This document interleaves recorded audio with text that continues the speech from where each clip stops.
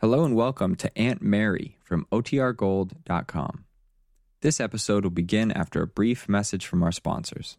Another day is here, and you're ready for it. What to wear? Check. Breakfast, lunch, and dinner? Check. Planning for what's next and how to save for it? That's where Bank of America can help. For your financial to-dos, Bank of America has experts ready to help get you closer to your goals. Get started at one of our local financial centers or 24/7 in our mobile banking app. Find a location near you at bankofamerica.com/talktous. What would you like the power to do? Mobile banking requires downloading the app and is only available for select devices. Message and data rates may apply. Bank of America N.A., member FDIC. When you need mealtime inspiration, it's worth shopping Kroger, where you'll find over 30,000 mouth-watering choices that excite your inner foodie. And no matter what tasty choice you make, you'll enjoy our everyday low prices, plus extra ways to save, like digital coupons worth over $600 each week. You can also save up to $1 off per gallon at the pump with fuel points. More savings and more inspiring flavors make shopping Kroger worth it every time. Kroger, fresh for everyone. Fuel restrictions apply. Now for our story. Jessie Calvert usually changed into an informal dinner dress in the evening before joining her husband downstairs for a pre-dinner cocktail. Originally, her desire had been to please Ben, who liked to see her looking her best. Now, however, it was just a habit. Ben was very easy to please nowadays. Since his estrangement from his daughter, Ben seemed to have fallen in love with Jessie all over again. Not that she cared anymore, for Ben's wife was in love with Brett Cameron now, and her mind was on the future she and Brett had planned. This evening, while Jessie is dressing in her bedroom, she is thinking of a suggestion Brett made yesterday, one which surprised her. It was about Ben's will. Brett insisted she must persuade her husband not to leave Kit out of it entirely. Much better, he said, for the girl to inherit some small amount. Then, in case their scheme hit a snag, no one could suspect them. Occupied with these thoughts, Jessie jumps nervously as Ben enters quietly. Jessie? Oh, goodness, Ben. That's a good-looking dress, my dear. I wish you wouldn't creep up on a person like that. You shouldn't be so nervous. I trust you haven't a guilty conscience about something. A guilty... Oh, that's a ridiculous thing to say. I was only joking. Really, though, you're nervous as a cat. And they do say people... Oh, stop it, Ben. You're not the least bit funny. I'm sorry. Never could stand to be teased. Well, what woman can? Here, Ben, fasten me up, will you please? I can't seem to reach those snaps. Certainly. No, it slipped. Women's clothes are so confoundedly... There, does it? Thank you. Yeah, you look very charming, Jessie. That color's just right for you. I've been wearing this dress for months, Ben. Never noticed it before. Well, shall we go down? I gather you're panting for a cocktail. Not particularly. Why? Oh, isn't that why you came in? To hurry me up? No, but there was something I wanted to tell you. What was it? Oh, yes, of course, I remember now. See how distracting you are? Well, what's on your mind? I talked to Farnsworth on the phone a while ago. Farnsworth? Yes, I gave him all the instructions about the will. I'm leaving Kit out entirely. You mean you're not providing for her at all? She won't inherit 1 red cent from me. Well, Ben, do you think that's wise? I don't know what you mean by wise, Jessie. There's certainly every justification from my standpoint. I thought you agreed.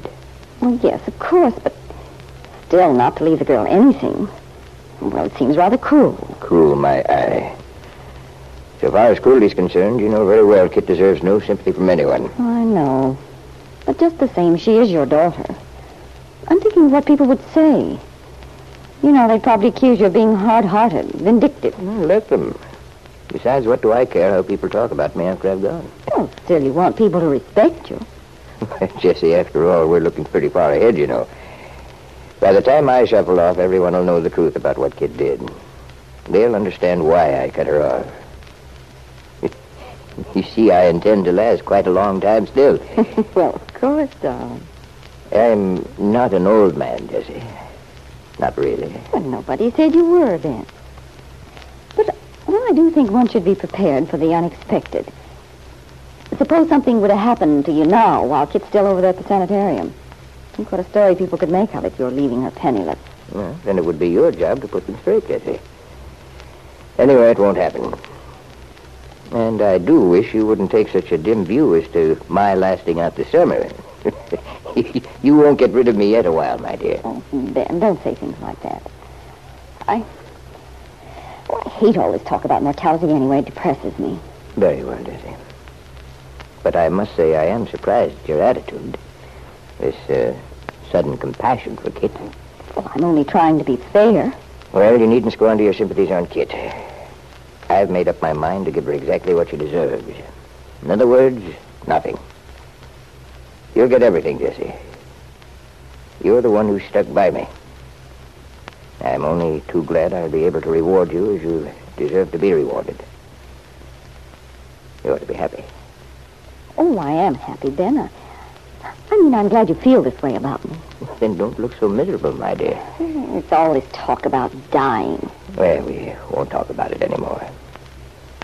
As I've just said, I've absolutely no intention of leaving my beautiful wife. Not for a good many years yet. So, cheer up. But Jessie was thinking of Brett, of their plan. If only Ben weren't so stubborn. There was no budging the man once he made up his mind. Brett would be furious with her just the same. There was one comfort, though. They'd taken such care to be discreet that nobody knew there was any connection between herself and Mr. Cameron. But Jessie was wrong. She'd forgotten about Wakefield's chief gossip monger, Georgie Stewart. Georgie, who was alone at the offices of the Sentinel this evening, when Lily Devon comes in, discovers him seated at his typewriter, pecking out his weekly society column.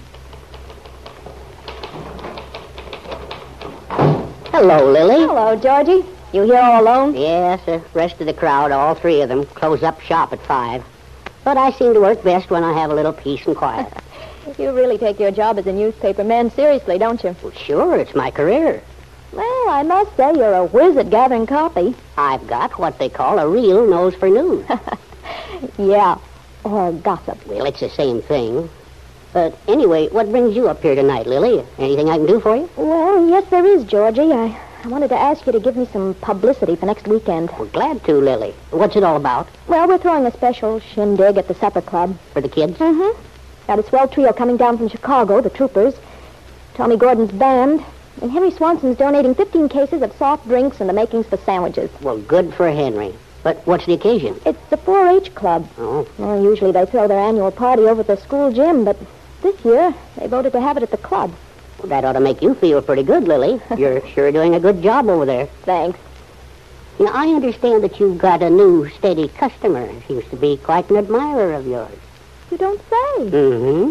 Quite a good-looking guy, too. Of course, he hasn't a cent to his name, but he comes of a very good family, and you could do a lot worse. Just exactly what is all this? You know who I mean. Brett Cameron. Brett? Oh, sure, he drops into the club every so often. So do a lot of people. Lily, it's no use trying to pull the wool over my eyes. I know better. Brett Cameron isn't hanging around the club just for the atmosphere. Maybe he's a music lover. Oh, music's not the only thing he goes for. Now, listen, Miss Devon. I've been keeping my eye on you for quite a while. Good-looking gal like you. When you first came to town, I said to myself, that baby's going to make good copy. I've been waiting for something to develop. And when Cameron started coming into town all the time, I knew something was in the wind. You can't expect a guy to spend all his evenings at home knitting. Yeah, he used to spend his evening home all right, and he wasn't always alone either. You seem to know quite a lot about him, Georgie. Maybe I know more than he'd like me to. Don't tell me Brett has some dark secret in his life. Well, I guess he'd like it to be a secret. Far be it from me to tell tales out of school, Lily, but you might as well know that you've got some competition. And I'd say it was heavy competition, too. Oh, Georgie, you're breaking my heart. And I thought I was the only woman in Brett's life. Well, you can get over that idea right now. There's a certain person who drops in to see Mr. Cameron a lot. And I don't think that she goes over to discuss the latest book either. Gosh, this sounds interesting. Tell me more. I'm not mentioning any names. Oh, but you can't do this to me. It isn't fair leaving me up in the air like this. Fair leaving me up in the air like this. Fair leaving me up in the air like this. Come on, Georgie. Who's the mysterious lady in Brett's life? I'm not giving. But I will say that you'd be awfully surprised if you knew. But I'm keeping names out of it. I'll bet you're making all this up. Oh, you think so? Well, why don't you ask Brett? See what he has to say. Oh, that's an idea, Georgie. Maybe I will. Lily was curious, but only in a casual way. Brett Cameron meant nothing more to her than a means to help her forget about Randy Lane, if she could. But the town gossip story might be disastrous to the plan on which Brett and Jessie had been working, especially if it had reached Ben Calvert. Was Georgie putting two and two together, or did he actually know something definite?